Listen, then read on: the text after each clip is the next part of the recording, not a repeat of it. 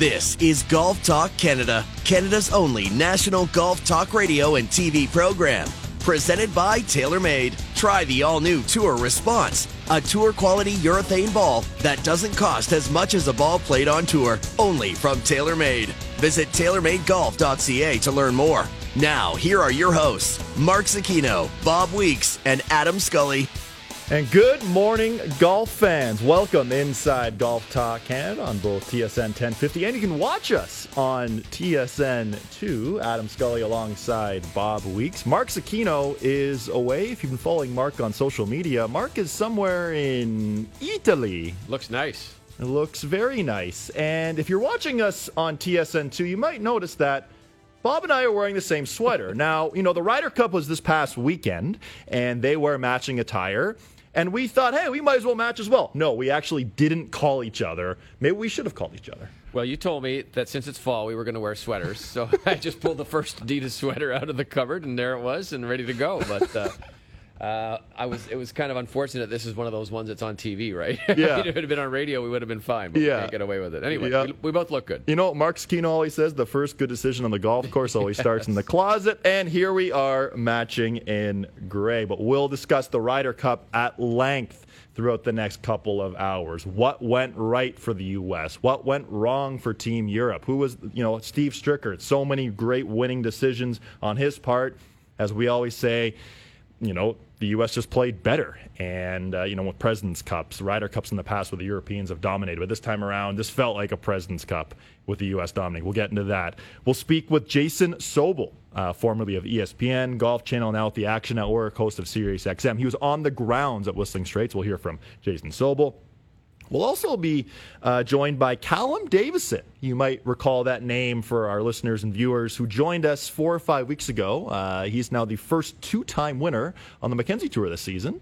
So we'll be joined by Callum Davison. And Bob, Callum plays cross-handed. Cross-handed, so that's his left hand is lower on the club, and that's what swings through. I saw some footage of him swinging. It looks pretty cool. Mm-hmm. But I wonder. I mean, there's so many questions I could ask him about that. But now, I mean, it's legit. He's won twice on the PGA Tour Canada. Absolutely. So we'll be joined by Callum Davison. We'll have an update on 20 weeks of TaylorMade. Yes, it's coming back in 2022. An update on our Golf Talk Canada schedule here moving forward. So much to get to, but first, let's hit some news and headlines. News and headlines are brought to you by Sandbagger Hard Seltzer. Sandbagger, everybody knows one. All right, pure domination. 19-9, Team USA wins the Ryder Cup over Team Europe. Last week both you and Mark spoke about how you thought the U.S. was going to win. But at this margin, this amount of domination, could you see this coming going into this week? No, not really. And obviously, a lot of things had to happen for it to work that way. The course setup favored the Americans, no doubt about that. The best players on the American team were the best players. Dustin Johnson is the highest-ranked player, and he played like that, 5-0. The best players on Europe didn't all play that well. I mean, Jon Rahm did, and thank goodness for him, or it would have been even a bigger whitewash. Yeah. But, Rory was nowhere. You can go down the list and look at some of the players, which I'm sure we'll get into. Mm-hmm. But I think it's more than just. It felt like more than a win. It felt like a transformation, like a tide turning. Like this is going to be an American team, or the core of it, that will be around for a while. And then when you look at the other side, you see the aged group that has on Europe. And I don't know. There's not a lot more in the pipeline coming back. So it's. In that sense, it looks like this could be the tide turning, and finally the Americans might have the advantage. Yeah, the changing of the guard, if you will. And, you look at the Americans' average world ranking, 8.9. So, they had all these dominating players. But you mentioned Dustin Johnson here. And, last season, obviously, he won the FedEx Cup. He won the November Masters. But his 2020-2021 season after that, once the calendar turned to 2021, yes, he won in Saudi Arabia back in February. But other than that, he was sort of MIA throughout the year. But this was the best golf we saw from Dustin Johnson since winning that November Masters. The best putting for sure. Mm-hmm. I mean, his putter was red hot, especially on Friday. And I thought it was like when he was winning the Masters, when he had that run after they came back from COVID, where he was just holding everything from all over the golf course. And I think that's what I saw from him, as well as some good shot making. Now, of course, not to take away from that, but it's a different style of game, right? When you're when you're playing, especially when you're playing four balls. But I thought Dustin Johnson was exceptional. He really was just the fifth player in Ryder Cup history to go 5-0. No one really saw that coming, but DJ was dominant. That's for sure. Now, a big storyline coming into the week, of course, was the rookies. There were 6 rookies on Team USA, as you mentioned in your essay on SportsCenter last week. Yes, there are 6 rookies, but we have an Olympic gold medalist. We have 2-time major champion. We have the FedEx Cup champion. They were 11-2-2 going into the singles matches, and these rookies sure didn't look like rookies. That's for sure. Yeah, I think it's wrong to call them rookies. I started changing that to first timers, and and a couple of them had played in the President's Cup, so it wasn't like they were coming in here completely blind. Although it is a different experience, as they all kind of mentioned.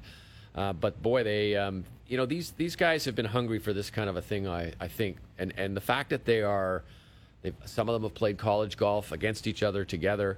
And I think as Rory said afterwards, which I thought was a good comment, he said, they have really bought into the Ryder Cup, as the Europeans have always done. The Americans, I don't think, have always done that. They haven't always felt that this was as big a thing as the Europeans felt it was. But these young guys, the Colin Morikawas, the Xander Schauffele's, even Tony Finau, who's not a rookie, but although he was called a rookie several times throughout the broadcast, but I think these guys now are the nucleus of what's going to be the team going forward. Yeah, 100%. And Brooks Koepka, Bryson DeChambeau, that was another huge storyline coming into this.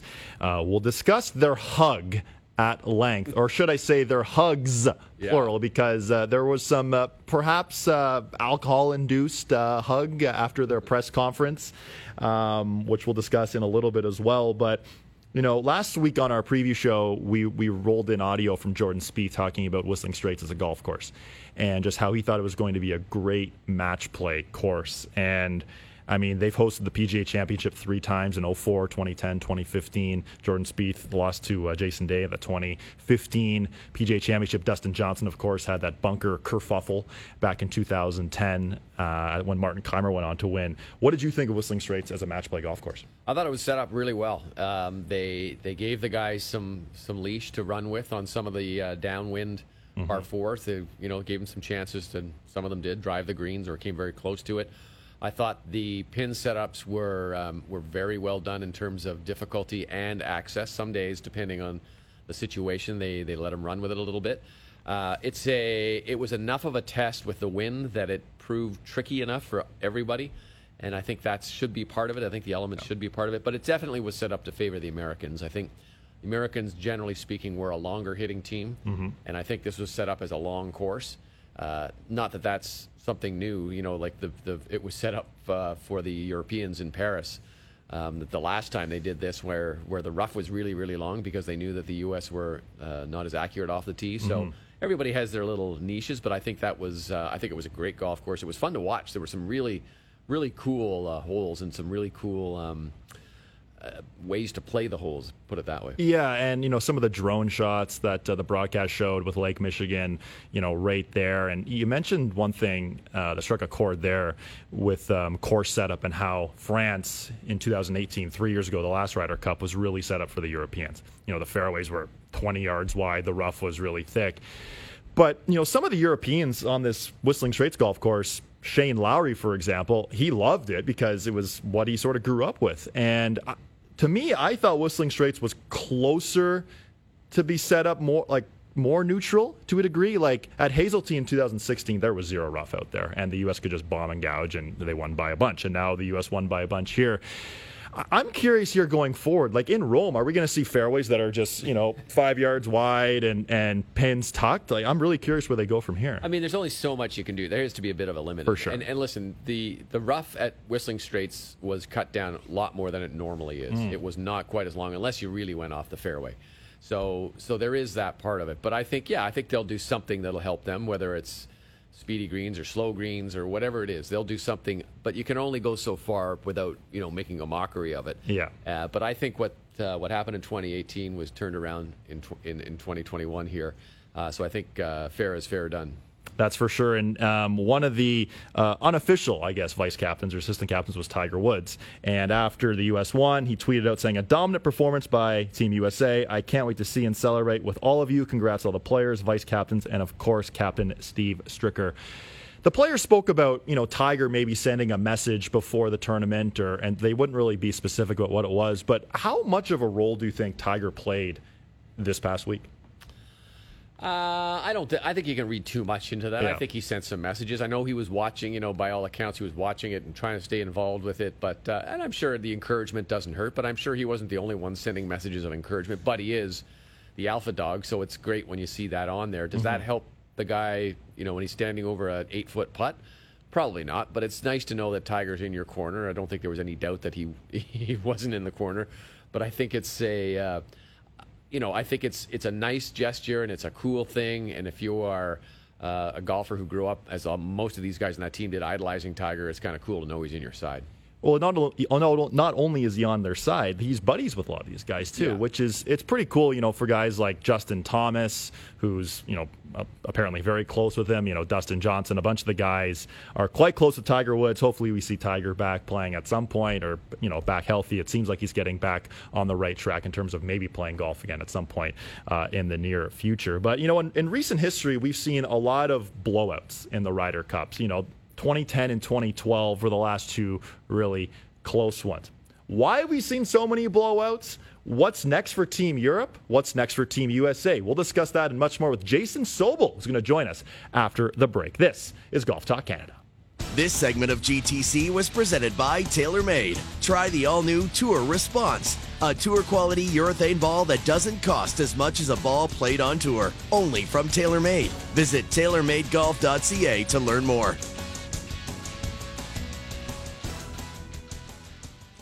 This is Golf Talk Canada, presented by TaylorMade. This segment of GTC is brought to you by SmartGolfDeals.com, the smartest way to shop for golf. Welcome back inside Golf Talk Canada. Adam Scully alongside Bob Weeks. Mark Zucchino is off on vacation today as we continue to discuss the Ryder Cup and the dominating win by Team USA, 19-9, the most dominating victory in the modern era, which was pretty crazy. That's for sure. A dominating win by Team USA to get it done, winning all five sessions, I should say, in all of them in dominating fashion. And our next guest was on the grounds of Whistling Straits, and that was Jason Sobel of the Action Network and the host of Sirius XM as well, who's on the air very shortly with Sirius. Do we have Jason online? Jason, are you there? I don't think we have Jason yet. Not quite yet. Not quite yet. Okay, so we're working on getting Jason on the line. But we're going to ask Jason this question, and I teased it going into the commercial break. We've seen a lot of blowouts in the Ryder Cups. The last two that were close, 2010 in Wales, 2012, the Miracle at Medina, or Meltdown at Medina, if you will. Why do you think we're seeing so many blowouts? I think it's just the nature of the beast to a certain extent. I think when one team gets some momentum, they carry that forward, and it's tough if you are on the downside knowing already you're going to lose. Graham Dillette, who was on with us at SportsCenter, said, interesting, when he was playing in the President's Cup and they knew they were going to lose when they went out to the singles, Nick Price came in the dressing room and said, the team room, and said, guys, we got to play for pride. We got to play for each other. And I think it's tough to do. So I think obviously when you get one side going and it's like a snowball rolling down a hill, and they just keep adding those points on and topping them up. Well, we do now have Jason Sobel on the line from the Action Network and host at Sirius XM. Jason was on the grounds at Whistling Straits and now is joining us. Jason, welcome to Golf Talk Canada. Thanks for taking the time this morning. Good morning, guys. How are you doing? We are great. Thank you. What was it like being on the grounds? Post-COVID, to a degree, I guess, Whistling Straits, the stands were packed. The atmosphere was electric. What was it like actually being there for the Ryder Cup? Yeah, electric is the word that I keep using as well. Just thousands and thousands of people coming out for our game. And, Bob, you're on the road a lot. You see what these tournaments are like. And sure, at major championships, a lot of people show up. But it's it's always intriguing, interesting to me when you get to a Ryder Cup. It's like, man, our little game that feels like, our little corner of the world, and okay, people are paying attention, and now all of a sudden it's like, man, this is like the big time. There are thousands and thousands of partisan fans, not just fans who, I'm going to walk around, have a beer, and watch a little golf. It's, no, I'm going to come wrapped up in a flag with my face painted red, white, and blue, and I'm going to yell for my guys, and I'm going to cheer just like it's a football game. It sort of felt like it was the football weather here in Wisconsin, and it was a really, really fun, electric atmosphere. It wasn't that much fun, perhaps, for the European side. Great fun for the American side. Why do you think this one was so dominant, the win by the Americans? Yeah, bad news for you guys in the President's Cup next year. We'll get to that a little bit, I think. But look, it's a combination of a lot of things. So first of all, the U.S. team is really, really good. They have 12 really good world-class players. That usually helps. That's a good start. Secondly, Steve Stricker, I thought he was masterful this past week. He didn't try to do anything special. He didn't try to cheerlead. He didn't try to, he said, I didn't show videos in the team room, and I didn't bring in famous speakers or anything like that. I just let these guys go do their job. They know how important this is to everybody. They know how important it is for themselves, and I let them go out and do it. And I keep coming back to something where, and I've gotten some pushback on this on Twitter a little bit, but remember after the 2014 Ryder Cup, Tom Watson was appointed captain by the PGA of America. It didn't work for myriad reasons, and afterward, a bunch of players and former players formed what was called a task force. And look, I led the charge on the jokes about it and the punchlines, and we're going to have a task force to figure out how to win the Ryder Cup. Come on, just go out there and play better. What's the big deal? And what the task force was all about was taking ownership for the players of the Ryder Cup team. And by that I mean, instead of the PGA of America making decisions on who the captain would be and how the course was set up and things like that, the guys like Tiger Woods and Phil Mickelson and Steve Stricker and Davis Love and Fred Couples, these were going to be the guys who are overseeing everything. These were going to be the guys who are personally invested, and they're the ones who have gotten the players themselves who are on the team now more engaged. And think about it, if you're a Jordan Spieth, you're a Justin Thomas, you're any of these guys, who do you want to play for more? Is it the PGA of America, the organization itself, or, hey, I'm going to go out there for my guy, Steve Stricker, for my guy, Phil Mickelson. I'm going to go out there and play for the guys that I grew up watching. And so, look, I apologize. 6-7 years ago, we made fun of this task force. We said, this is silly. This is never going to work. And quite honestly, this is the evolution of it. This is the culmination of what that task force was supposed to do, which is bring that ownership to the players.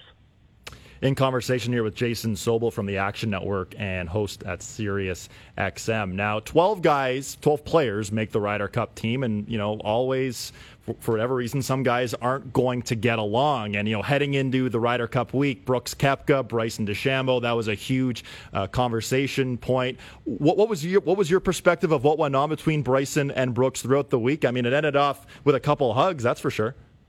Yeah, they ended with Justin Thomas imploring them to hug with the Ryder Cup. They were fine with it. Steve Stricker said, look, these guys actually asked to play together. And that wasn't in the cards. I didn't have that plan, so we didn't do it. But, I mean, by the end of the week, yeah, these guys were all getting along. They're all, first of all, they're all professionals. Secondly, they're all pretty good guys, and they all like getting along with each other. And I think there's long been a notion that the Europeans have better team camaraderie. They like each other more. They hang out together more. That might have been the case 25, 30 years ago when these guys all played the European Tour all the time. They're traveling together from tournament to tournament. But let's face it, most of these players now live in Scottsdale or they live in Florida or they're somewhere around the world where they're traveling around to golf tournaments by themselves. And it's not like it used to be. And quite frankly, the American players have grown up playing together. A handful of them spoke about how they've known each other since they were teenagers, pre-teenagers. And so this shouldn't be much of a surprise, the fact that they all get along. As far as Brooks and Bryson, look, for whatever side you were on, and I think that the majority in the polls were Team Brooks over Team Bryson coming into this week for whatever reason. I don't know where those percentages would lie right now, but Team Bryson has done a great job of closing the gap. I thought he was fantastic this week. He played to the crowd. He hammed up. He pulled driver, whatever he could pull driver, and just smashed it all over the place. He had a smile on his face. I think he won over a lot of fans this week, and Brooks may not have. Brooks was a little bit prickly throughout the week. He had that rules, a little, I was going to say rules and fractions. It wasn't rules and fractions. He was looking for a drop on Saturday and, sort of dropped an F-bomb to a couple of the rules officials saying, hey, if I break my wrist, it's on you. I don't know. It was just kind of not a great look for Brooks Koepka. I didn't really have a problem with it, but not a great look. But it really was a great look for Bryson DeChambeau. And so, again, I think that gap has been narrowed a little bit in that Brooks-Bryson debate. I know you got to go here, Jason, but quickly, you mentioned President's Cup. I said last night on SportsCenter that I think the American team will have more difficulty winning the President's Cup than the next Ryder Cup.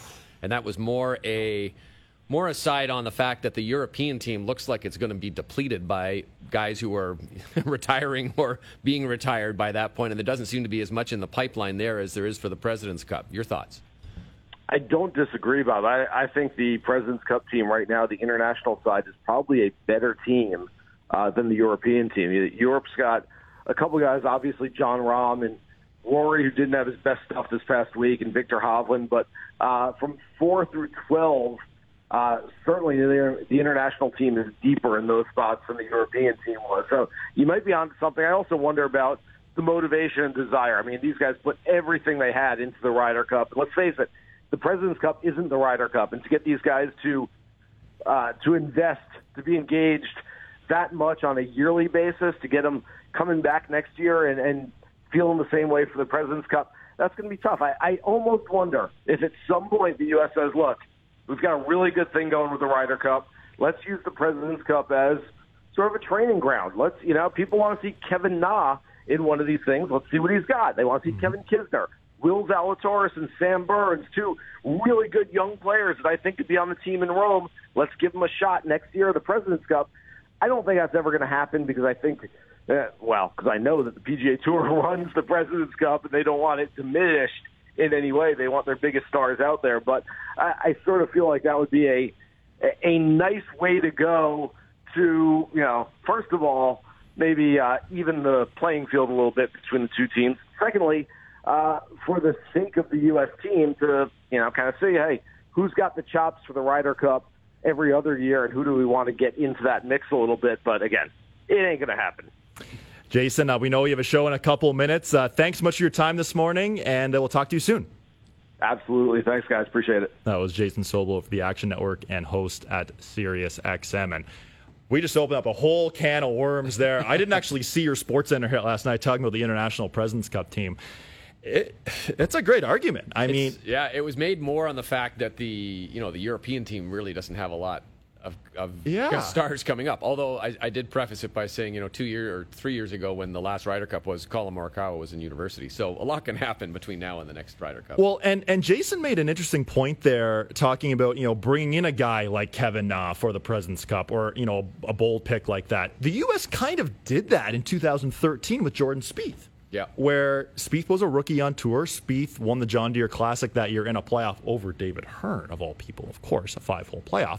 But he actually partnered with Steve Stricker in that Ryder Cup. Yes, he went on to lose to our own Graham Dillette in the singles matches, but that's where you're giving these guys experience to play in a team stage. And yes, maybe in amateur golf they played in team events before, but not to the degree of a President's Cup or a Ryder Cup where there are 50,000 people screaming your name or, doing whatever they're doing in the crowd.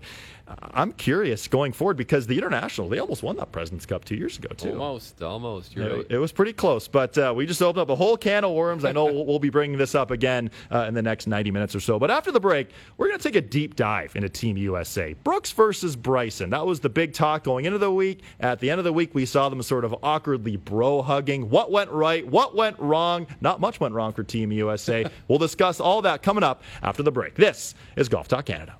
This segment of GTC, presented by TaylorMade, was brought to you by SmartGolfDeals.com, the smartest way to shop for golf.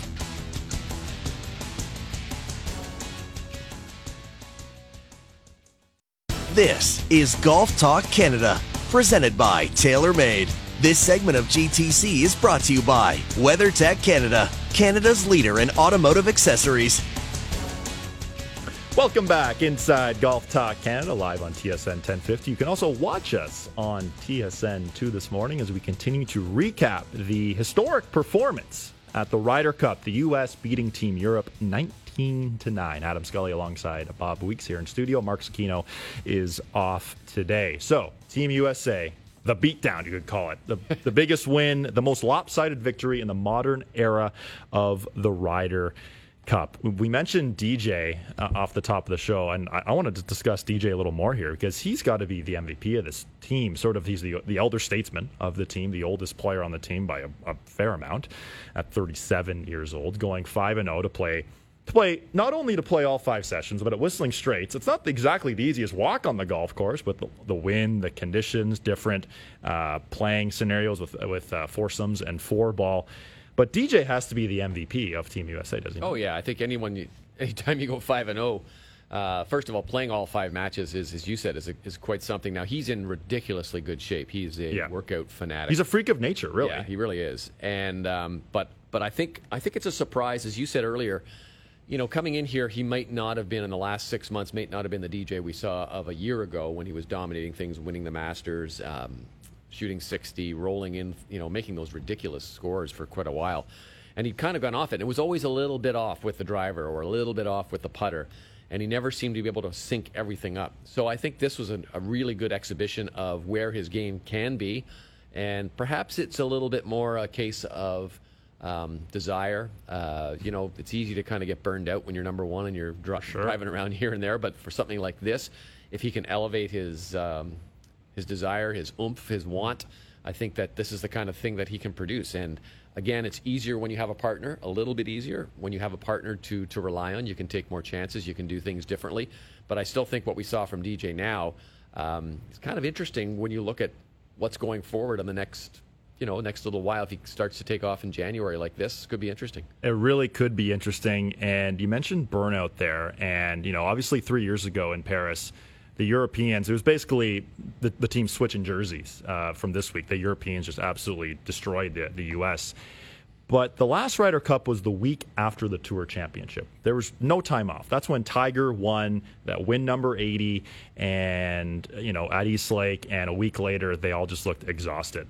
Do you think, because this time around there was, 2 or 3 weeks off after the Tour Championship, so guys having some time to rest, some time to maybe heal any nagging injuries, do you think the rest more helped the U.S. from the burnout of playing the FedEx Cup playoffs with so much dough on the line to, taking 3 weeks off and, representing your country in this way? There's probably something to that. I think you have to be careful because don't forget a lot of those Europeans were playing in that Tour Championship too. Even if they weren't winning it, at least they were playing in it.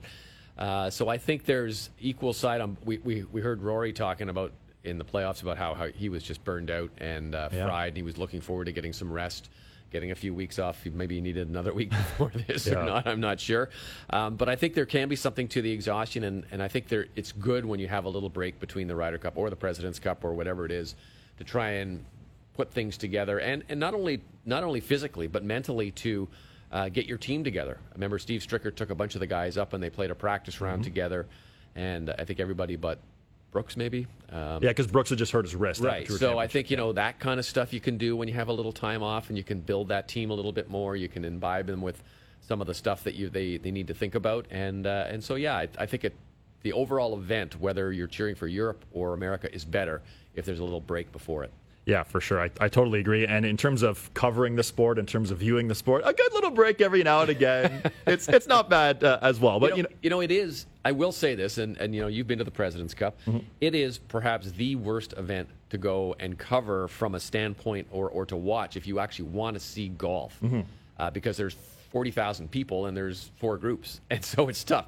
It is also, on the other flip side, perhaps the most fun event to go and cover and to go and watch. because of all the yelling, the screaming, the us versus them kind of stuff. So it's an interesting conundrum there for fans and for media. You know, it's so funny you mentioned that President's Cup. That was 4 years ago now, which is so hard to believe. A couple more gray hairs now than 4 years ago. But, you know, standing on that first tee, I remember, I think it was the Saturday afternoon, you wanted to experience it from the top of the bleachers. And you went up there, and, you know, that was at a very similar time where Kevin Kisner was also, he walked into the crowd and fans were chanting. And, you know, we saw Paul Casey, you know, jump into the first tee crowd this week.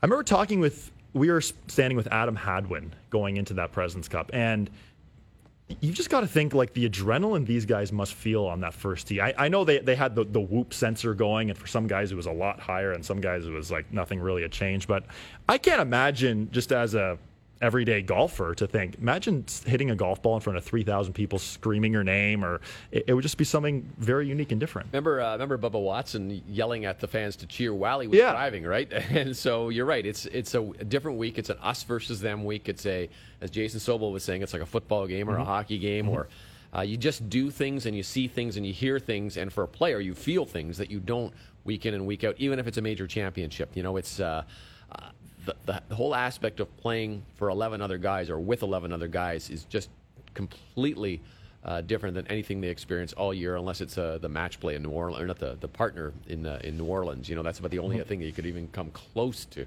And that's not really even that close. It's not that close for sure. You know, you mentioned partner there. We talked about DJ. DJ spent some time playing with Xander Schauffele. Spent a lot of time playing with Colin Morikawa.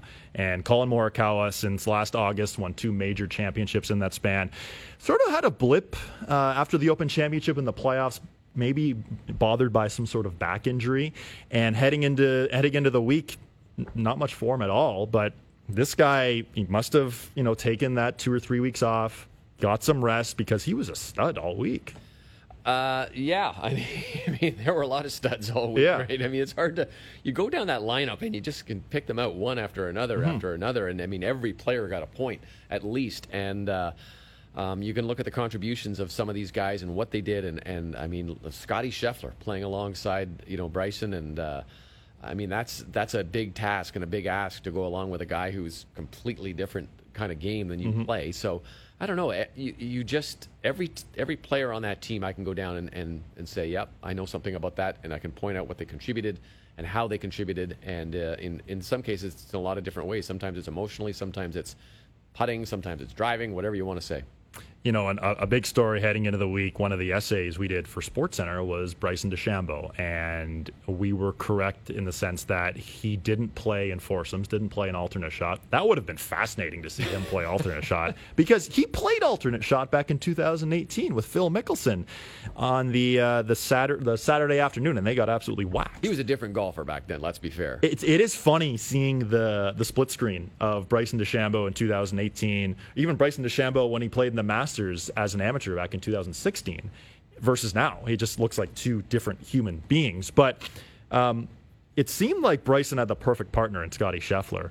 And that was really all summarized by that 5th hole on Friday afternoon when Scotty Scheffler, it's a par 5, Scotty Scheffler hits his 3-wood down the left-hand side, and Bryson takes a line completely the other side and has 72 yards into a par 5, where that's the beauty of match play, right? Where if you have a partner already in play, why not take out the big dog and let it eat, right? And Bryson had a great week. On the other side of it, you know, why you didn't play foursomes, you could look at his opening tee shot in his first round of 4-ball, where he went 30 yards left of the fairway, hit a woman in the ankle. Right. Now, he did get up and down for a birdie out of there, but if you're his partner out there, man, you're going to see some places you've never seen on a golf course before, that's for sure. Yeah, and, you know, he was fun to watch, and obviously, you know, the Brooksy stuff, but it seemed like the crowd was really on his side this week. I know he was lifting his putter up all the time, like the Statue of Liberty, which some people thought was kind of strange. You know, on the Sunday singles, on the 6th hole, 339-yard par 5, he has the driver in his hand. Hey, you know what, caddy out in the 3-wood. The fans are kind of, you know, giving it to him a bit, and he says, you know, guys, I'm still going for the green here.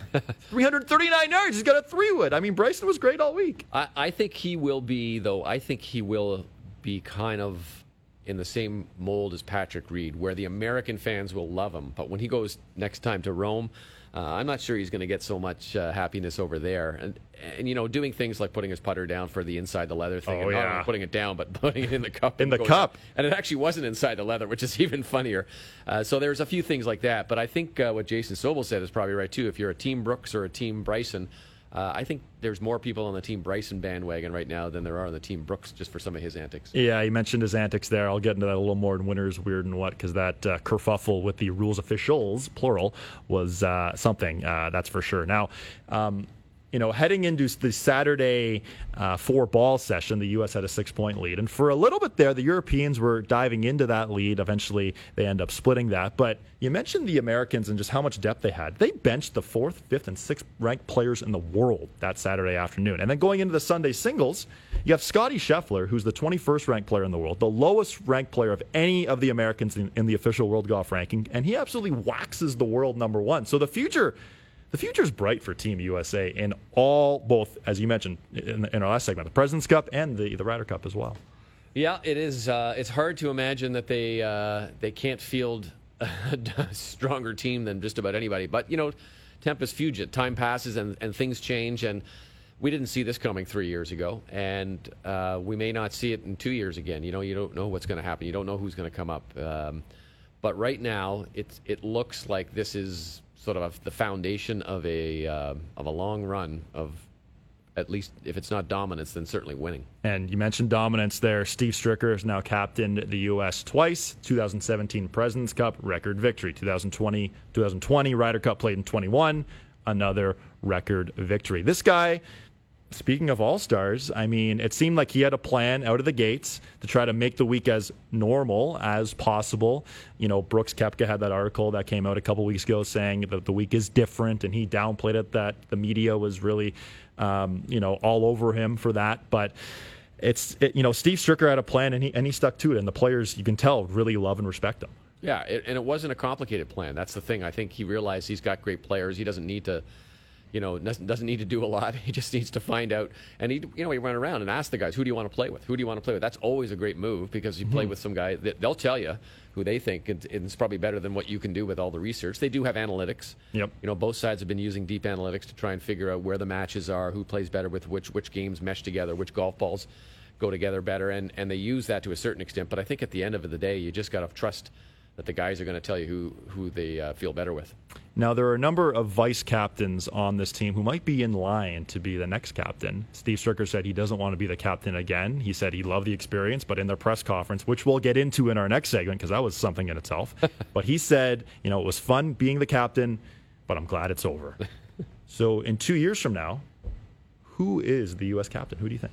Oh, I think the lineup is pretty well set. I think it's going to be Zach Johnson. And I think they've got it, a lot of times your captain is picked based on where the event is going to be. So I think, they've got it set up so Phil will be in Bethpage Black, and they'll probably have Tiger go and do an away game. Same side on the Europeans. I think they've got one coming up in Ireland where I'm sure Graham McDowell will be.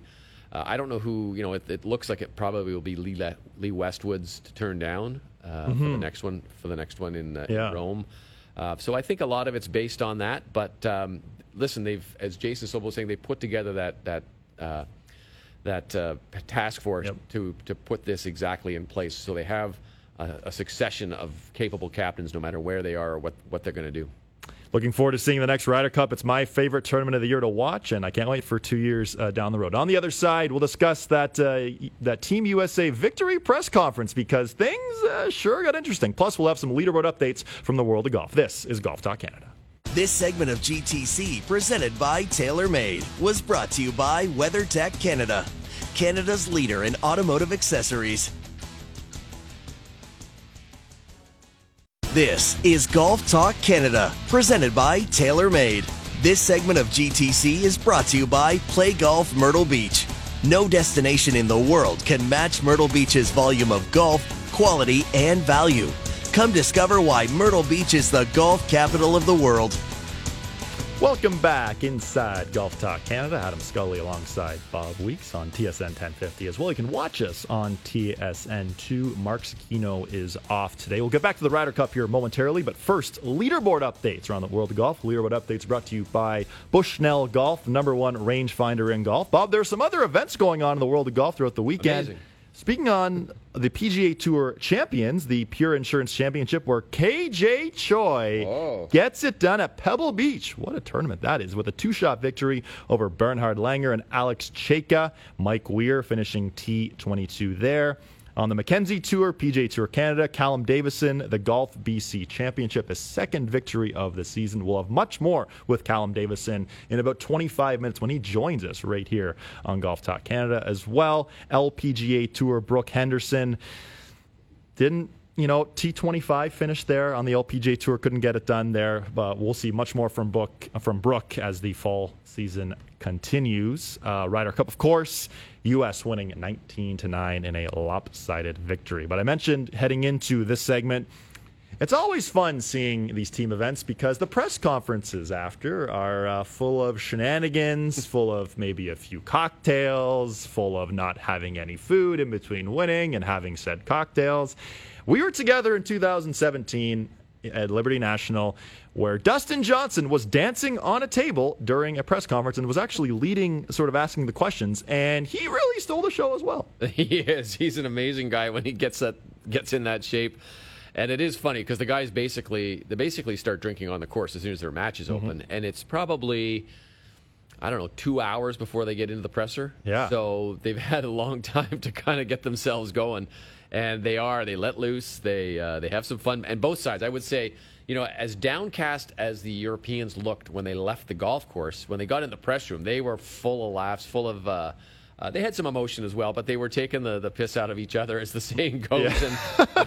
And it was really good to see. And DJ is the king. He's the guy who, I can tell you, if you read the transcript of it, it's hilarious. It's just because DJ is normally pretty quiet, pretty straightforward in his pressers. He can be funny in a dry sense of way that it almost feels like he doesn't know he's being funny, but I think he is. He's sly, but in this one, he was just the king of one-liners and the king of organizing things. Well, and he was, someone would ask someone else a question, and DJ would answer it for them. He was just being that. And you know what? And another reporter, I'm not sure who it was, basically asked DJ, you're the elder statesman here. Do you think you can out-party all these young bucks? And he said, absolutely. Next question. So I wonder, we're 18 hours, 16 hours after winning. Do you think they've gone to sleep yet? I think they went right to their private planes probably and just jetted off from Milwaukee or wherever the closest airport is. But it's good, and usually what happens in these events is the losing team will go into the winning team's locker or team room, and they all sort of hug it out and have some fun. So it's as tense as it is and as competitive as it is, I guess. I think once it ends and once the kind of shock of either winning or losing kind of wears down a little bit and the alcohol starts flowing, they become, 24 guys in there and having some fun. And the caddies are in there and some other people as well. I remember seeing scenes from the last President's Cup where Adam Hadwin was dressed in like a bunny suit from one of the fans of the Australian team. So a lot of stuff goes in there. And it does go to show you just how much these guys really do get along and how much I think they respect each other. For sure. And, John Feinstein wrote a book about the Ryder Cup a couple years ago. It came out after the U.S. won in 2016. And there was a story in there when the U.S. came back, when Justin Leonard made that great putt in 1999 at Brookline. The team's partying, and a young Tiger Woods at the time said, "You know what? I'm going to bed. I'm tired." And a couple of the guys hounded on his door and saying, "You know what, Tiger? You're not going to experience this very often. Get back out there." And in 2016, when Tiger was an assistant captain, he took aside a couple of the guys apparently and said, "You're not going to experience this very often. Live it up. Enjoy the evening." And, I'm sure the guys really enjoyed it. There were a couple of funny moments from that press conference, notably Xander Schauffele, who said, "I didn't realize we had to do media after this," which was, which I thought was pretty funny. We had Colin Morikawa double fisting with the bottle of champagne here and whatever he was drinking here.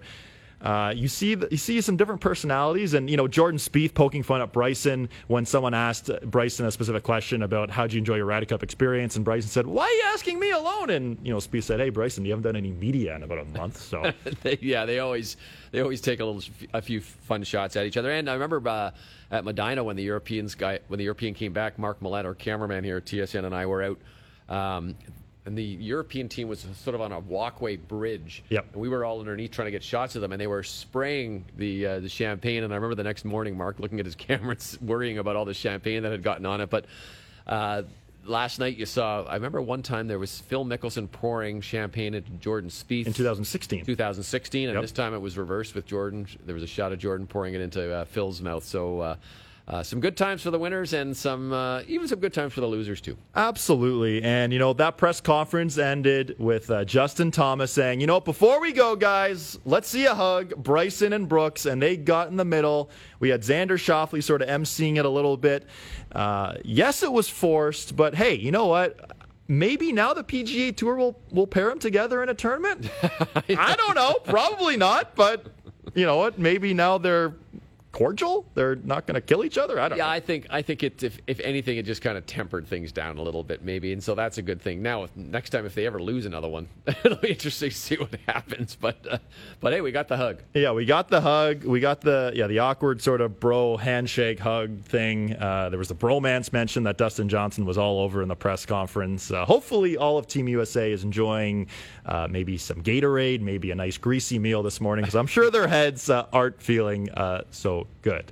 That wraps up hour one here on Golf Talk Canada. On the other side, we'll dive deep into Team Europe. What went wrong? What happened to Rory McIlroy? What happened to Ian Poulter, Ryder Cup All-Star, MIA most of the week? And is this the changing of the guard for Team Europe? Is this Jon Rahm's team going forward? We'll discuss that and much more as well. Callum Davison, the two-time winner on the Mackenzie Tour, will join us after the break. In about 20 minutes or so. This is Golf Talk Canada. By TaylorMade was brought to you by Play Golf Myrtle Beach.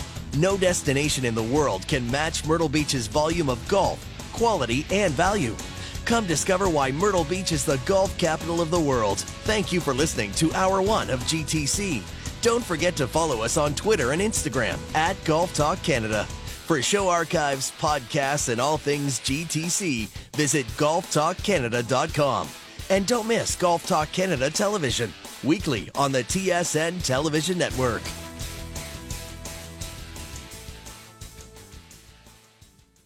This is Hour 2 of Golf Talk Canada, presented by Picton Mahoney Asset Management. For over 15 years, our focus has been on helping Canadians stay invested in all market conditions, including this one.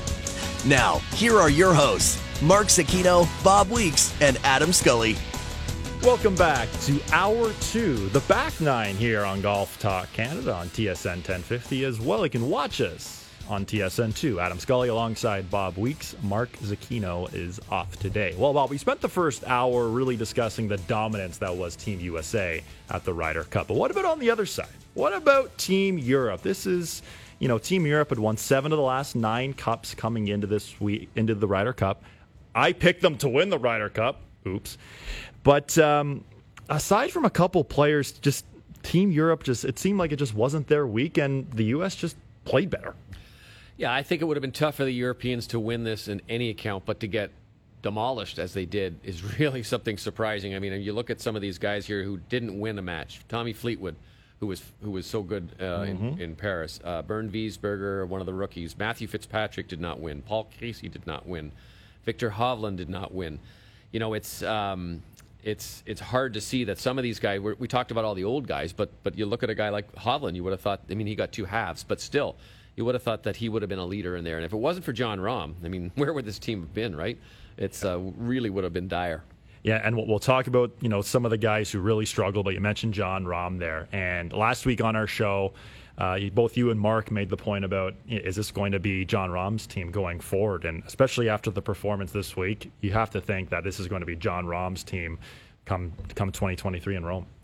Yeah, I think it's going to be between him and Rory. Yeah. And it depends on what they do between now and then. But Jon Rahm's the number 1 player in the world right now. Hard to think that he won't be competitive or win another major before then. Mm-hmm. But we don't know what's going to happen with Rory. His game is, sort of good and then not good. We don't know. But I still think Rory emotionally will be the team leader. You saw that press conference where he broke down, and not press conference, the interview, broke down in tears and talked about how much this meant to him. So I still think that and his leadership kind of position will sort of dominate, even if he doesn't dominate on the golf course or play as well on the golf course. But But yeah, it's going to be interesting to see where we are when we get to Rome. Yeah, it really is. And we'll get to Rory and that emotional interview, both with Sky Sports and with Golf Channel NBC a little later. But Jon Rahm, I mean, throughout, he's been the most consistent player on the PGA Tour in 2021. Arguably should have won the Player of the Year. Obviously, Patrick Cantlay won the Player of the Year, who also had a great week for Team USA.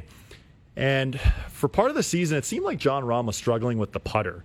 But of any of the players, I can't really think of someone else who drained more putts from 15 to 50 feet throughout the week on either side. Jon Rahm was a wrecking ball out there for Team Europe. He was. I mean, 3.5 points out of their total of 9 is not bad. That's a third of the points, right?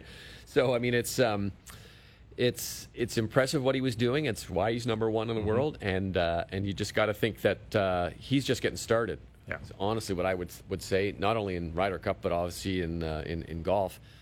He's still very young, but boy, is he dominant. There doesn't really seem to be a weak part about his game right now. Well, and maybe the weak part of his game prior to this year was up here, because he was a guy who would lose it. He would be bothered by something and he'd be thrown off for a couple of holes. And, he mentioned at the PGA Championship this year when his child was a couple of months old, he's saying he wants to be a better role model. And this guy's a different guy on the golf course, because at the Ryder Cup, we saw Tyrrell Hatton, who is just a great personality, but he was getting visibly frustrated by some people, cheering when he'd miss a putt or hit it in a bunker, that sort of thing. And Jon Rahm of the past would have been bothered by that, I think. But this is a guy who's matured. He's now a father. He's a major champion. He's been out here for a couple times now a two-time Ryder Cupper. Like you mentioned, this is just the start of what could be a dominating stretch for Jon Rahm. Yeah, I like his game. I like his play. I like his demeanor. I like who he is. We had a nice interview with him after on the U.S. Open, and he's just a solid guy all around. Another Spaniard, Sergio Garcia, the player who's won the most matches in Ryder Cup history. And yes, he's a veteran now. He's been around for a while. But how about that partnership with Rahm and Sergio? That's got to be so special, as Rahm mentioned in the press conference after. He looked up to Olazabal. He looked up to Ballesteros. He looked up to the Spaniards who had partnered together and played well at the Ryder Cup. And for him to have this opportunity to play with one of his idols growing up in Sergio Garcia and to see the success they had, it's obviously they didn't win the cup, but they were the most dominating European tandem by far. And it's interesting. You talked about him looking up to Sergio and everything, and in certain ways he did. But they weren't always, and they haven't been necessarily the best buds. Mm-hmm. Like they're. It's not that they don't like each other. It's just that they don't have that kind of Olazabal Ballesteros kind of relationship. That may change now, I think, to a certain extent, that they're playing together and they played so well together, mm-hmm. obviously. But yeah, that Spanish connection, that Spanish flair. There's some emotion there. I thought one of the most amazing things was Sergio Garcia being named like the Miss Congeniality Award, the Nicholas Concession Award, Jacqueline Concession Award, which does take into play some of your performance as well as your kind of teamwork and your sportsmanship. Right? But I mean, who would have thought of that? Talking about a guy who's changed his demeanor. I really thought Sergio was a guy who just kind of laughed at some of the stuff that was being said about him. You could hear it from the crowd, and he really, for the first time in my thinking of watching this stuff, he really didn't get sort of out of whack by yelling and cheering and screaming against him. He sort of laughed it off and took it all in. Yeah, that's right. And Sergio and Rahm were great for the Europeans for the most part. Another player who had a very solid week, who he said it was the week of his life, even though they lost, Shane Lowry. How about the emotion we saw from Shane Lowry? That putt he made in the Saturday 4-ball in the afternoon to get a point playing with Tyrrell Hatton. They beat Tony Finau and Harris English. He didn't show that emotion when he won the Open Championship on home soil. Pretty remarkable that, he had that week at Portrush, which was, any of us would say, if you win a major championship on home turf, that's got to be the week of your life. But he said this was the week of his life, and they lost by 10 points. But good for Shane Lowry. He was really into it. In fact, that celebration he did on Saturday when he got, was it a half point or a full point? It was a full point, yeah. Full point, and I think he was so sort of, into the emotion of it when he came back to shake hands. Like a couple seconds later, he realized, he said, "Sorry, guys, I didn't mean to be quite that celebratory." But that's what the Ryder Cup does, and these guys just, it's such a meaningful event, and that's nothing you would see unless maybe it was a winning major championship. But as you pointed out, when he did win the major, he wasn't quite that reactive. So I don't know. It's hard to sort of. for us to understand exactly what this means to them and how deep it runs for them. Well, and one of the reporters asked the team Europeans in the press conference, what is it about the Ryder Cup that makes grown men cry?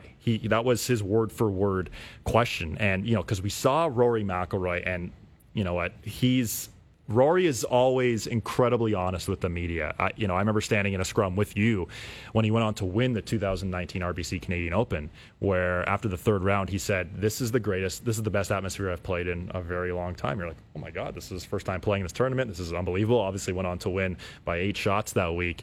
And it's always just refreshing to see Rory because, after the first 2 days, people were all over him because he hadn't played great golf. And after, he wins his match against Xander Schauffele, he gets a point and gives this raw, honest interview. It's hard not to love Rory McIlroy, the human.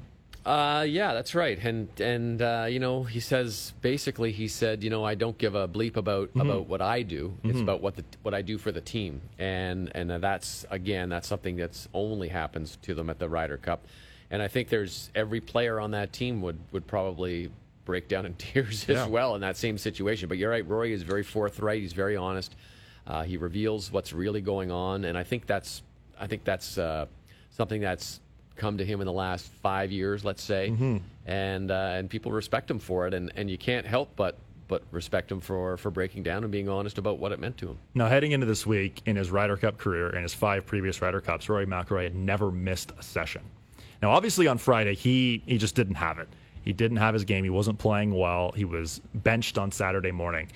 Pretty bold move by Padraig Harrington. What were initially, because that came out Friday evening, fairly late in the evening. Initially, what were your thoughts on Harrington benching Rory? Was that the right thing to do, you think? Yeah, I wasn't shocked. I think at that point he was just. I think that point, the game plan's gone out the window. You're sort of getting waxed. You're getting waxed. You need your best players out there, and clearly Rory wasn't one of those best players. He just was not in any way delivering. He was not hitting good shots. He was not sinking putts. He looked a little bit frustrated or discouraged out there, maybe is a better word. So I think, I wasn't really surprised, although it was certainly a monumental decision by Paddy Harrington. At least he's a guy, I think, who Rory respects enough that he said, you can, that's fine. I agree with you. I would actually say that probably Rory agreed with the decision to be sat, even if he didn't like it. You wonder if behind closed doors, McIlroy went up to Harrington.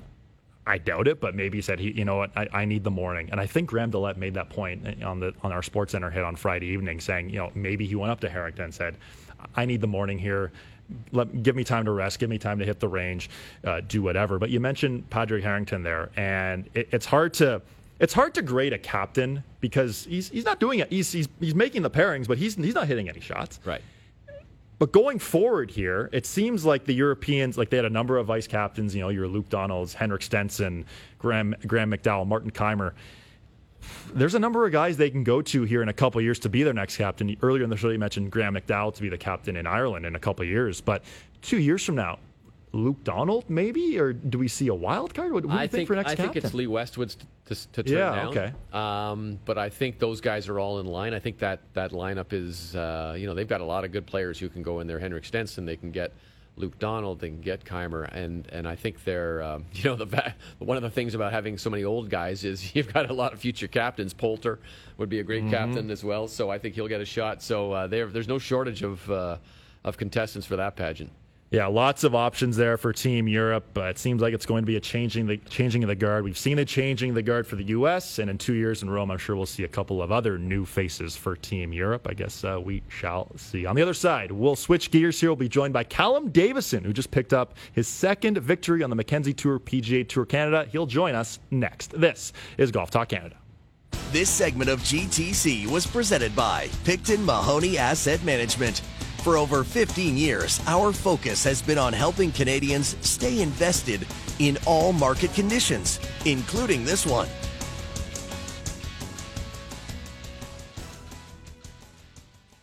This is Golf Talk Canada, presented by Picton Mahoney Asset Management. This segment of GTC is brought to you by the Muskoka Bay Club and Resort. Live, stay, and play. Welcome back inside Golf Talk Canada. Adam Scully alongside Bob Weeks. Mark Sakino is off today. We're on TSN 1050 until the top of the hour as well. You can watch us on TSN2. We're going to switch gears here a little bit from our Ryder Cup recap show. We'll have an all Ryder Cup 3-dub coming up in our next segment. But now joining us on the line is Callum Davisson, who just picked up his second victory of the season on PGA Tour Canada Mackenzie Tour at the Golf BC Championship, a 2-shot victory over Yi Chow. And Callum now joins us. Callum, welcome back to Golf Talk Canada, my friend. Thanks, guys, for having me back on. Yeah. Callum, how's that sound to you? The first player this season to win 2 events on the Mackenzie Tour. How's that sound to you? It definitely feels good, especially now I have one more at home. So, I'm just looking forward to it. It feels great and gives me some confidence going into this week. Callum, what was the key to your win? I read you sort of said you tried to sort of give yourself a kick in the butt to stay aggressive. But what would you say was the key this week? I hit it better off the tee. I hit fairways. I played it pretty conservative and just stuck with the game plan and made a couple putts here and there, and that's what I needed to do. So, you mentioned off the tee there, and that's an area of your game where you have struggled in the past. But I understand you mentioned your conservative game plan off the tee. You hit a lot of 3-irons this past weekend. Tell us about your game plan off the tee in particular. Yeah, just get it in the fairway. A lot of 3-irons. I think I basically hit 3-iron off basically every hole besides 3. I hit 3 drivers every day, kind of, off the par 5s. And, I actually broke my 3-wood on the first day after the first round. So I didn't have a 3-wood. So basically it was my choice of hitting driver or 3-iron, which is a pretty big gap. So it took out options, that's for sure. But I feel like it helped me in the long run just because my 3-wood was kind of a struggle anyways. So it gave me a little bit further back, but at least I was always in the fairway, which was nice. So, as we mentioned and we discussed this last time you were on, you play cross-handed, which I find fascinating, and you told us a little bit about it. What kind of comments have you had from people who see you swing and see you play, and using this unique method? What's the strangest thing you've ever heard someone say? Nothing too strange. I mean, I've heard multiple times where, when I was younger, you're not going to hit it far enough, hitting it like that with your grip.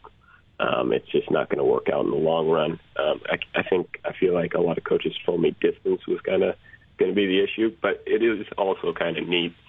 Every time I go on the range or something, someone, stops by or whatever, even one of the guys on the tour or whatever, stops by and just takes a look and asks me questions. And so you get definitely a bit of people kind of like it, and you get a little bit of recognition for it. So it's kind of cool that way. Who would you say, are there other people who have had success using this? I can't think. I mean, Chris Couch, I guess, right? Is he the only one? Will Lowry. He played on Big Break, Indian Wells. He's a cool dude. He's contacted me multiple times. And then Josh Broadway is kind of the biggest name, I would say, in the last 20 years. For cross-handed, someone playing cross-handed. He played on the Corn Ferry for a little while, and then played on the PGA Tour a bit. We're in conversation with Callum Davisson, who just picked up his second victory of the season on Mackenzie Tour, PGA Tour Canada, discussing his unique cross-handed grip. So, Callum, tell us, how did this start? Is this just naturally how you've always picked up the club? Were you playing baseball as a youngster? Tell us about how this grip originated. So, I obviously played hockey growing up. I'm Canadian, so you got to. I'm lefty in hockey. Just kind of picked the golf club up, cross-handed, and I used to hit balls up the stairs when I was really young, and I just kind of continued it.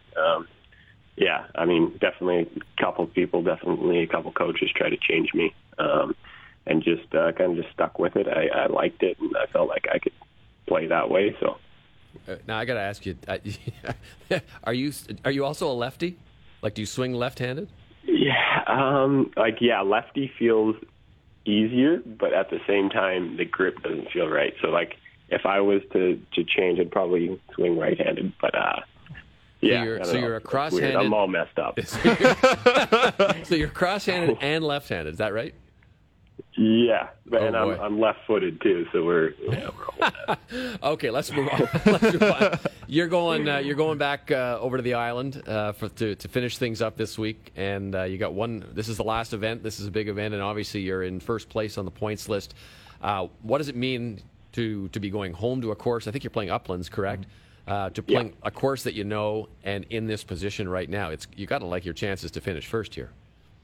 For sure, yeah. Just got to stick to kind of the game plan. I grew up playing here a decent bit. I used to play here every week when I was home. So it's about an hour from my house, so I'm going to stay at home this week and, drive every day. And, kind of just, I know roughly what I'm going to do this week, so kind of just prepare and, Now, you're someone who's done a bunch of traveling, obviously, throughout your golfing career, especially this year with PGA Tour Canada, Mackenzie Tour. But how much does that mean to you to have a home game, really, to play, the one of the biggest events of the season, and you get to sleep in your own bed? It's weird because I feel like I'm at home, and I honestly haven't played a big tournament in my life and slept at home. It feels awkward that way. A lot of distractions and whatnot, but I feel... it's also a great thing. I have all the support from my home club here. They're going to come out and watch. Couch and Golf Club. Norm Jackson's been a huge help. He's going to come out. I got a friend on the bag, Andy Johnson. He's played in the event on the Mackenzie Tour for 5 or 6 years. So he's going to be out there. So I got a lot of support and some knowledge behind the golf course and whatnot. So it's going to be definitely an advantage. And yeah. Well, Callum, congratulations on the victory, your second win of the season, and good luck here next week in your pursuit to pick up win number 3. Thanks for joining us. Thanks so much, guys. Appreciate it. That was Callum Davison, who now has 2 victories on PGA Tour Canada, Mackenzie Tour. Have you ever tried hitting a shot cross-handed? I have not, and I'm definitely going to try it. I think it's fascinating, and when you see, I guess I shouldn't have been so surprised when I asked him if he was left-handed, because I have seen a couple of videos of him swinging, and it looks really good. I mean, it looks powerful, and I don't know, it's interesting. By the way, I just should point out that veteran and Victoria resident Jim Rutledge is in the field this week. I think that's pretty cool too. Yeah, very cool. Congrats again to Callum Davison. Awesome to speak with some of the winners on the Mackenzie Tour and their pursuit to, make the PGA Tour one day here going forward. Now, we have winners, weird, and what coming up on the other side. But one great thing about the Ryder Cup, and we mentioned off the top of the show, if you're watching us on TSN2, we're wearing the same sweater. And yes, we actually didn't call each other. Maybe we should have, but we didn't call each other. And the outfits are always a big part of the Ryder Cup. I guess the players are going in. They wear the same thing every day, head to toe. Maybe not head to toe because they're wearing different branded shoes, but from head to ankle, call it that.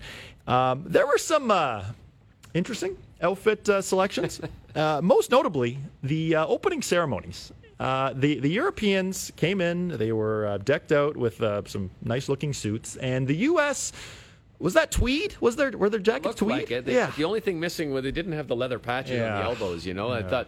I thought that was just it was unusual. It was different. It was eye-catching. It wasn't to me. It did not look like something you should be wearing to an opening ceremonies. But listen, the Americans have had trouble in the past. Remember those rain suits they had one year that all leaked? In Wales, 2010. They've had those shirts in 1999 that they had with the little pictures of all the past Ryder Cups, and there was a horrific shirts. Well, I thought they were horrific. Some people might have liked them.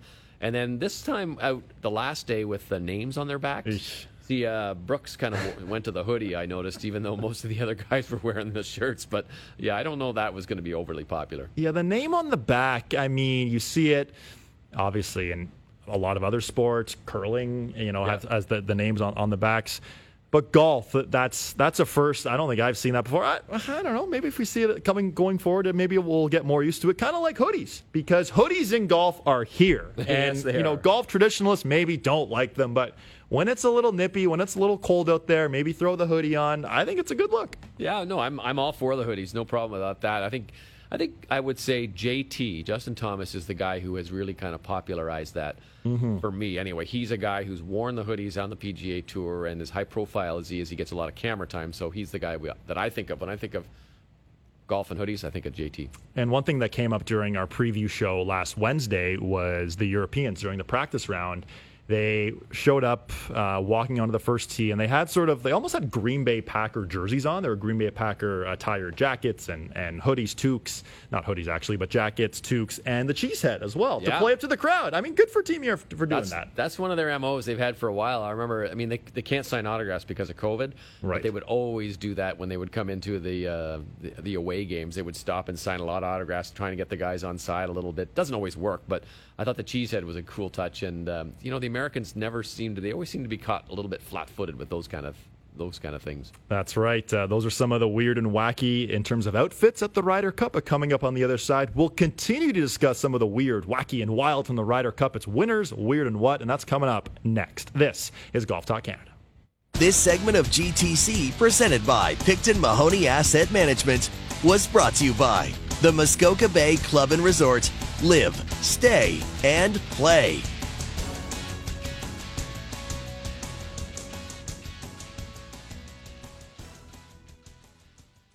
This is Golf Talk Canada, presented by Picton Mahoney Asset Management. This segment of GTC is brought to you by Cadillac. Springtime is a lot like a Cadillac, spirited, vibrant, and you definitely know when it arrives. Put a little spring in your drive with the Cadillac XT4, XT5, or XT6. Visit Cadillac.ca. Your Cadillac is waiting. Cadillac, never stop arriving. Welcome back inside Golf Talk Canada. Adam Scully alongside Bob Weeks. Mark Scachino is off today. We're on TSN 1050, and you can watch us on TSN 2 until the top of the hour. And Bob, no shortage of weird, of wacky, of wild in the world of golf throughout the last week. It's winners, weird, and what, and this week you have the tee.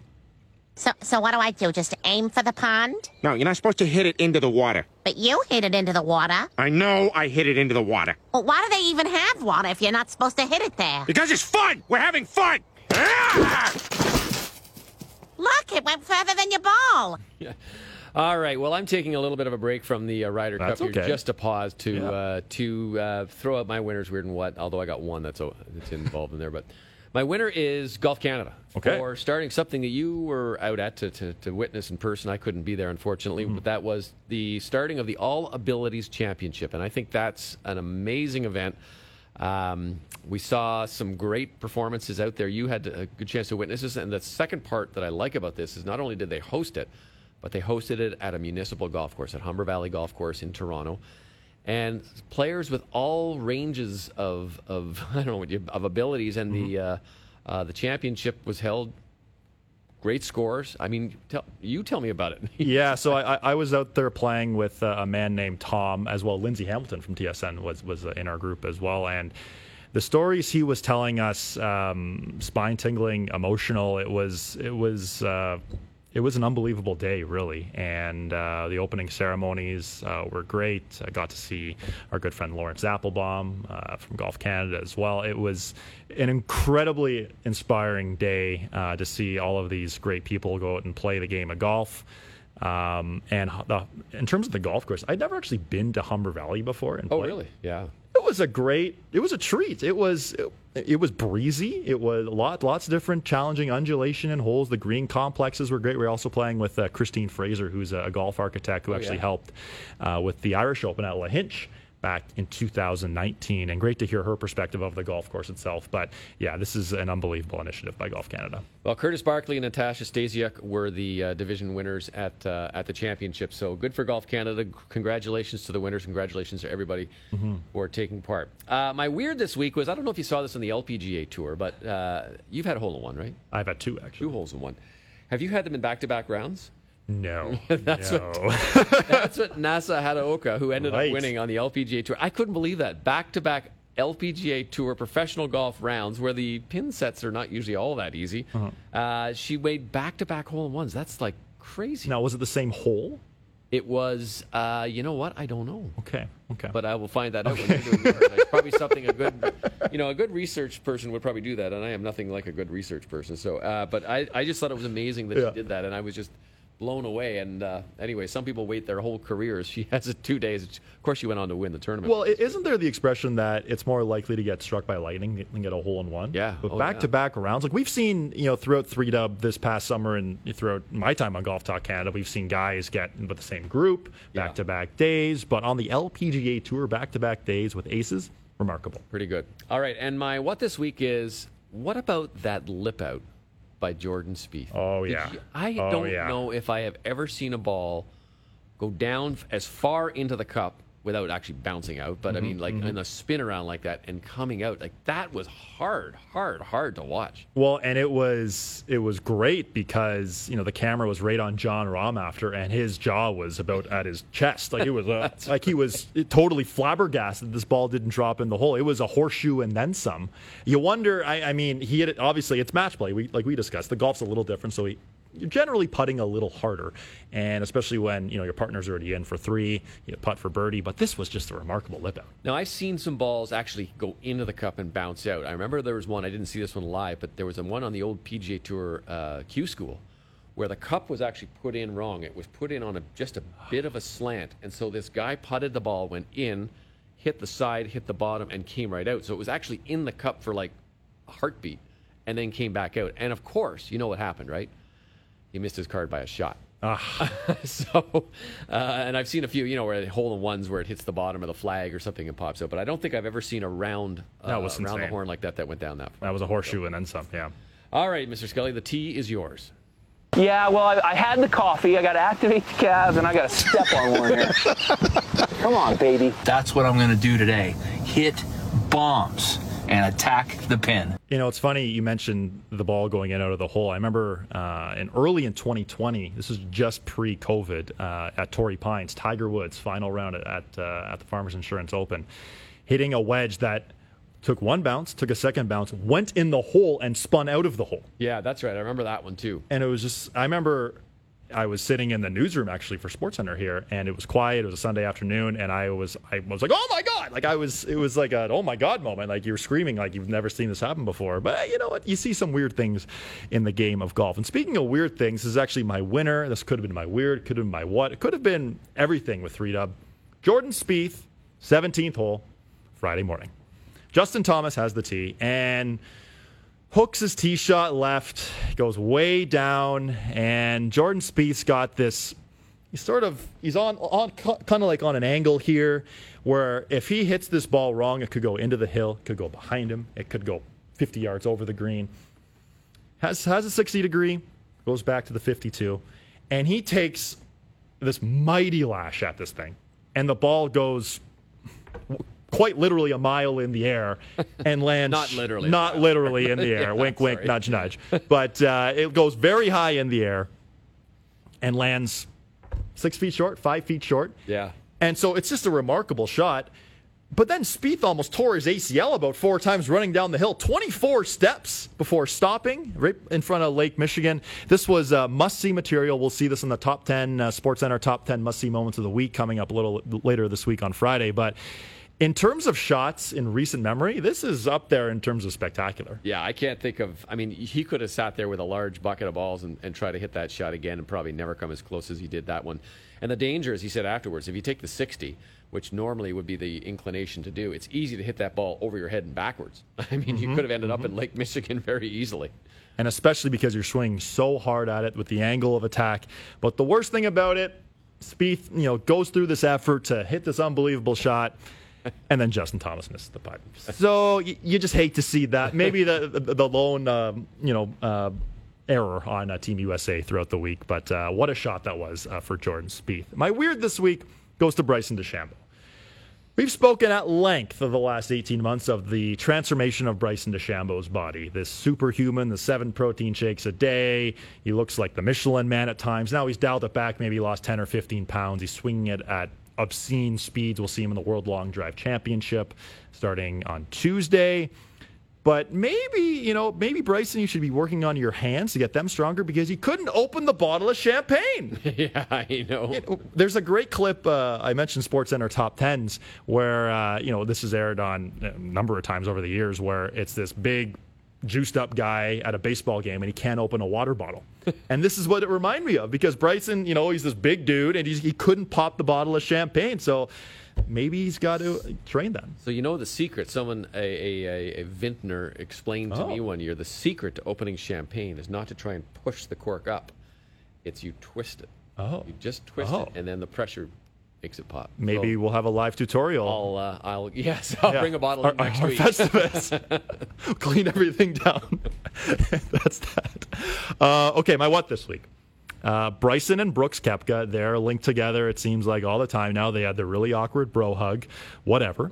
But Saturday morning, there was a bit of a kerfuffle with a rules official, and then a second rules official, where, Brooks Koepka, he's just a different guy. He knows he's really good at the sport, and he's not afraid to tell you he's really good at the sport. But this is a guy who just jarred his wrist 3 weeks ago at the Tour Championship, and he had a lie where he wanted to get a drop because there was some sort of drainage area by a bunker, and he was afraid with his follow-through he'd hit his wrist and break his wrist, trying to, finagle or change the rules for the benefit of him. And Daniel Berger, his partner at the time, was trying to help out too. It seemed like Sergio Garcia was also on board with it, I think, maybe because he might have been threatened by Brooks Koepka. I don't know. He was gunning for the concession award. Yes. Yes, exactly. But Koepka, so he asked for a second rules official. The rules official comes in. Brooks, we're not giving you a drop. And then Brooks says, if I break my wrist, it's on both of you. And sort of like, it put me off. Obviously, like, I've supported Brooks Koepka a lot on this show, but when you're talking down to a rules official like that, in other sports you get a penalty and you're a misconduct or something, and this was a misconduct, I think, to swear at a rules official like that, two rules officials. Oh yeah, that's a tee, right? You get teed up in basketball. Look, all Brooks had to do was say, okay, that's the ruling. If I don't want to play this, if I want to risk it, I can take it unplayable. I mean, it's not the end of the world. They were already winning this thing, dominating it. So, to go on that little bit of a tantrum and the threat, as you said, was a little bit much. Yeah, a little bit much for Koepka, who had he ran into Sergio and Rahm because they ended up losing. He had that match on Saturday afternoon when Koepka partnered with Jordan Spieth, and they ended up losing that match. But no shortage of weird and wacky in the world of golf at the Ryder Cup, and one more bonus one, Bob. Okay, because you know me, I follow hockey a lot. I played hockey, and one of the great traditions of hockey for NHL players is you don't touch the Stanley Cup unless you win it.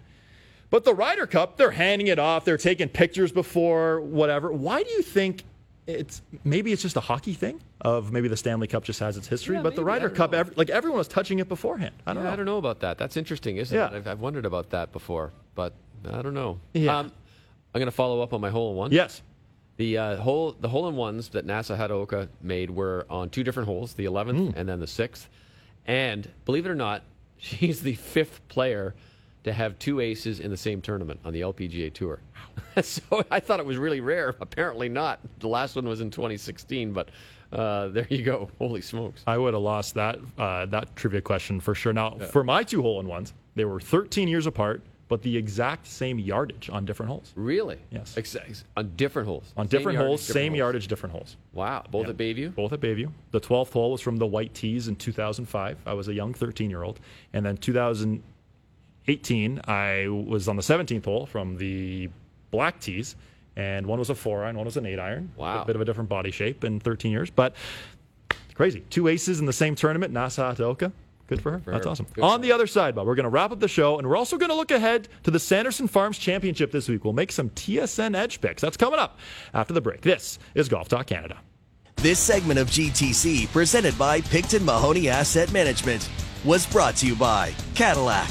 Springtime is a lot like a Cadillac, spirited, vibrant, and you definitely know when it arrives. Put a little spring in your drive with the Cadillac XT4, XT5, or XT6. Visit Cadillac.ca. Your Cadillac is waiting. Cadillac, never stop arriving.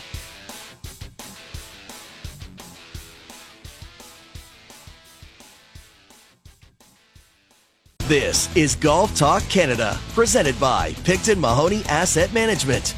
This segment of GTC is brought to you by Adidas Golf and the all-new ZG21. Lightweight with zero compromise. Welcome back. Inside Golf Talk Canada. Adam Scully alongside Bob Weeks on TSN 1050 as well on TSN 2. Well, the Ryder Cup is now behind us. The U.S. with a dominating victory, 19-9, the most lopsided win in the modern era over Team Europe. Great week. Really enjoyed the week. Looking forward to Rome already in 2 years. But Bob, TSN Edge is your home for all your fantasy needs, and every week on Golf Talk Canada, we look ahead to that week's PGA Tour event. And coming up this week is the Sanderson Farms Championship. Each week we make 3 picks for who we think is going to have a good week at the Sanderson Farms. So this week, who are you liking? All right, well, I'm going to go with my first pick. I'm going Canadian Corey Connors, who I ran into this week up at Muskoka Bay. We were taping a commercial up there, and he was up there for Taylor Pender's stag. Oh. Michael Gligic, Stuart McDonald. So that gave me good vibes. I saw him hit off the first tee, so I figured, okay, he's in shape now. Then I saw him again on Saturday night at another event. But anyway, his best finish in this tournament was a second in 2018. He tied for 17th last year at this event. And coming in after, I think, what is a well-deserved rest, he's been working on parts of his game. He told me his wedge play. He's got 4 wedges in the bag now, and he's... I think he's feeling good. He's only going to play 2 events in the fall series because of a wedding and because he's going to be a father. So I think he's going to go all in on those. My second pick is JT Poston. And JT Poston has played well at this tournament the last 2 years. 3rd last year, tied 11th the year before that. He is also one of the best putters on the PGA Tour. Last year he finished 2nd in strokes gained putting. So that always bodes well for a guy who can make a few birdies. Played the tournament the last 5 years, and he has never missed the cut. So JT Poston goes on to my ticket. And then finally, I'm going to go with Charlie Hoffman. 17th on the tour in strokes gained total last year, 6th in total birdies being made. He tied for 6th in this event last year and tied for 23rd the year before that. He's coming off a tie for 22 at the Fortinet Napa Valley start. And that was his only start, obviously, for this year. It's everybody's only start. And he's only missed 1 cut in his last 17 tournaments. So a good one there with Charlie Hoffman. And now, who do you like? Okay, Bob. So off the start, I really like Sam Burns making his first start of the new season. Of course, coming off that breakout year, a win, 2 seconds, 8 top 10s. Last season, he was 5th in birdie average, 9th in strokes gained putting, 14th in strokes gained total. He was not selected as a captain's pick on the Ryder Cup, but I expect him to have a big tournament this week. My second pick, Sungjae Im. Made his last 10 cuts on the PGA Tour last season, including a 3rd place finish at the BMW Championship. Ball striking is his strength. He was 11th in driving accuracy, 16th in strokes gained total, strokes gained off the tee, and 27th in greens and regulation. Plus, he made 498 birdies last season, the most of any player. I expect Sungjae Im to get off to a good start this week at the Sanderson Farms. And for some value, you like Canadian Corey Connors. I like Canadian Roger Sloan making his 2nd start of the season. He did miss the cut of the Fortinet Championship, but had a great end to last season, losing in a playoff at the Wyndham, T6 at the Barracuda. The key to his success, driving accuracy, where he was 4th last year. I like Roger Sloan to have a good week this week at the Sanderson Farms. Okay, Mark Scino's picks. He's in Italy, enjoying some vacation, but he likes Carlos Ortiz, Will Zalatoris, and he's also on the Corey Connors train. Popular train to be on. TSN Edge, your home for all your fantasy needs. We're back every week for your weekly PGA Tour picks. Bob, I'm throwing you a bit of a curveball here. Okay. Ooh. So I mentioned earlier in the show, in our leaderboard updates, a certain someone won on the Champions Tour. This player played all 4 rounds with Tiger Woods at the 2010 Masters after the first start post-scandal. Do you know who that player is? All 4 rounds. And you mentioned him already? I did. I wasn't paying attention. I mentioned him very quickly. I mentioned his name once. Champions Tour, it was... No, you got me. KJ Choi. KJ Choi, of course. I should have come up with that. KJ Choi. All 4 rounds. Wow, that's amazing. Yeah, that came out. I have a very weird memory, and that sort of came to me during the commercial break. And KJ was sort of part of that class that the All Turn 50, Mike Weir, Jim Furyk, and Ernie Els, all those guys. Now, we mentioned the Sanderson Farms. 8 Canadians in the field this week. That's pretty good right there. Pretty deep. We got Corey Connors, Adam Hadwin, Michael Gligic, Mackenzie Hughes, Taylor Pendrith, Roger Sloan, Adam Svensson, and Nick Taylor. So very nice lineup of players. Of course, Nick Taylor, a past champion in this tournament. And so it's, you can't get much more than that except, next week, Graham DeLette will be returning to play. Right. He's going to play in Las Vegas, and he is going to test his back and see how he goes. He said He's not sure how it'll work. 4 rounds, no cart, something he's not used to. He's used to playing with his buddies in a cart. But I'm glad to see that he's going to give it a go, and we'll see what he's got. Did some great work with us at TSN for the Ryder Cup and throughout the major championship season as well. All the best here, Graham DeLette, as his comeback trail continues. Here on Golf Talk Canada, now it's sort of it's a quieter season in the golfing world now that the Ryder Cup is behind us. But we're here every Monday still on Golf Talk Canada Radio. We'll have some best of specials, including a TaylorMade product special, which we speak to all of the engineers about TaylorMade's 2021 product line. And Bob, 20 weeks of TaylorMade. Also a huge thing we do here on GTC. It's back in 2022. Nice. It'll be bigger. It'll be better than ever. Of course, follow Golf Talk Canada and TaylorMade Canada on Instagram and Twitter. Tag your golfing buddies on our posts. It'll be starting around Masters Week in 2022. And our grand prize winner actually just had his fitting last week, too. Oh, really? Yes. That's cool. Nick from Bowmanville just had his fitting last week. Nice. And we'll be posting pictures on our social media channels coming up a little later this week. But a custom through-the-bag fitting at TaylorMade, you'll have to see that. Always good, and everyone loves the 20 weeks of TaylorMade. It's amazing how much stuff we give away when you look at all the gear and the balls and the clubs and the wedges and the putters. It's amazing. It really is. And on the TV side of things on Golf Talk Canada, we'll have a TaylorMade product special on TV that's coming up at some point in October. In November, we'll have a Canadian player special. We'll speak to a lot of the top Canadian professionals, both on the men's and ladies side, and we'll hear about their seasons, their outlook for 2022. And then December, on radio to TV, we have our Festivus special, which we love, and then our year in review special as well. Winners, weird, and what of the year, sound bites of the year. I'm sure we'll get a couple sound bites of the year from that press conference where the U.S. won the Ryder Cup in dominating fashion. Bob, it's been fun. 2 hours recapping the U.S. dominating victory. Coming up next on TSN 1050, it is Toronto Today with the man, the myth, the legend, Jim Taddy. Yes, guy. Thanks for joining us here on Golf Talk Canada, and we'll see you next time. This segment of GTC, presented by Picton Mahoney Asset Management, was brought to you by Adidas Golf and the all-new ZG21. Lightweight with zero compromise. Thank you for listening to GTC. Don't forget to follow us on Twitter and Instagram at Golf Talk Canada. For show archives, podcasts, and all things GTC, visit golftalkcanada.com. And don't miss Golf Talk Canada Television, weekly on the TSN Television Network.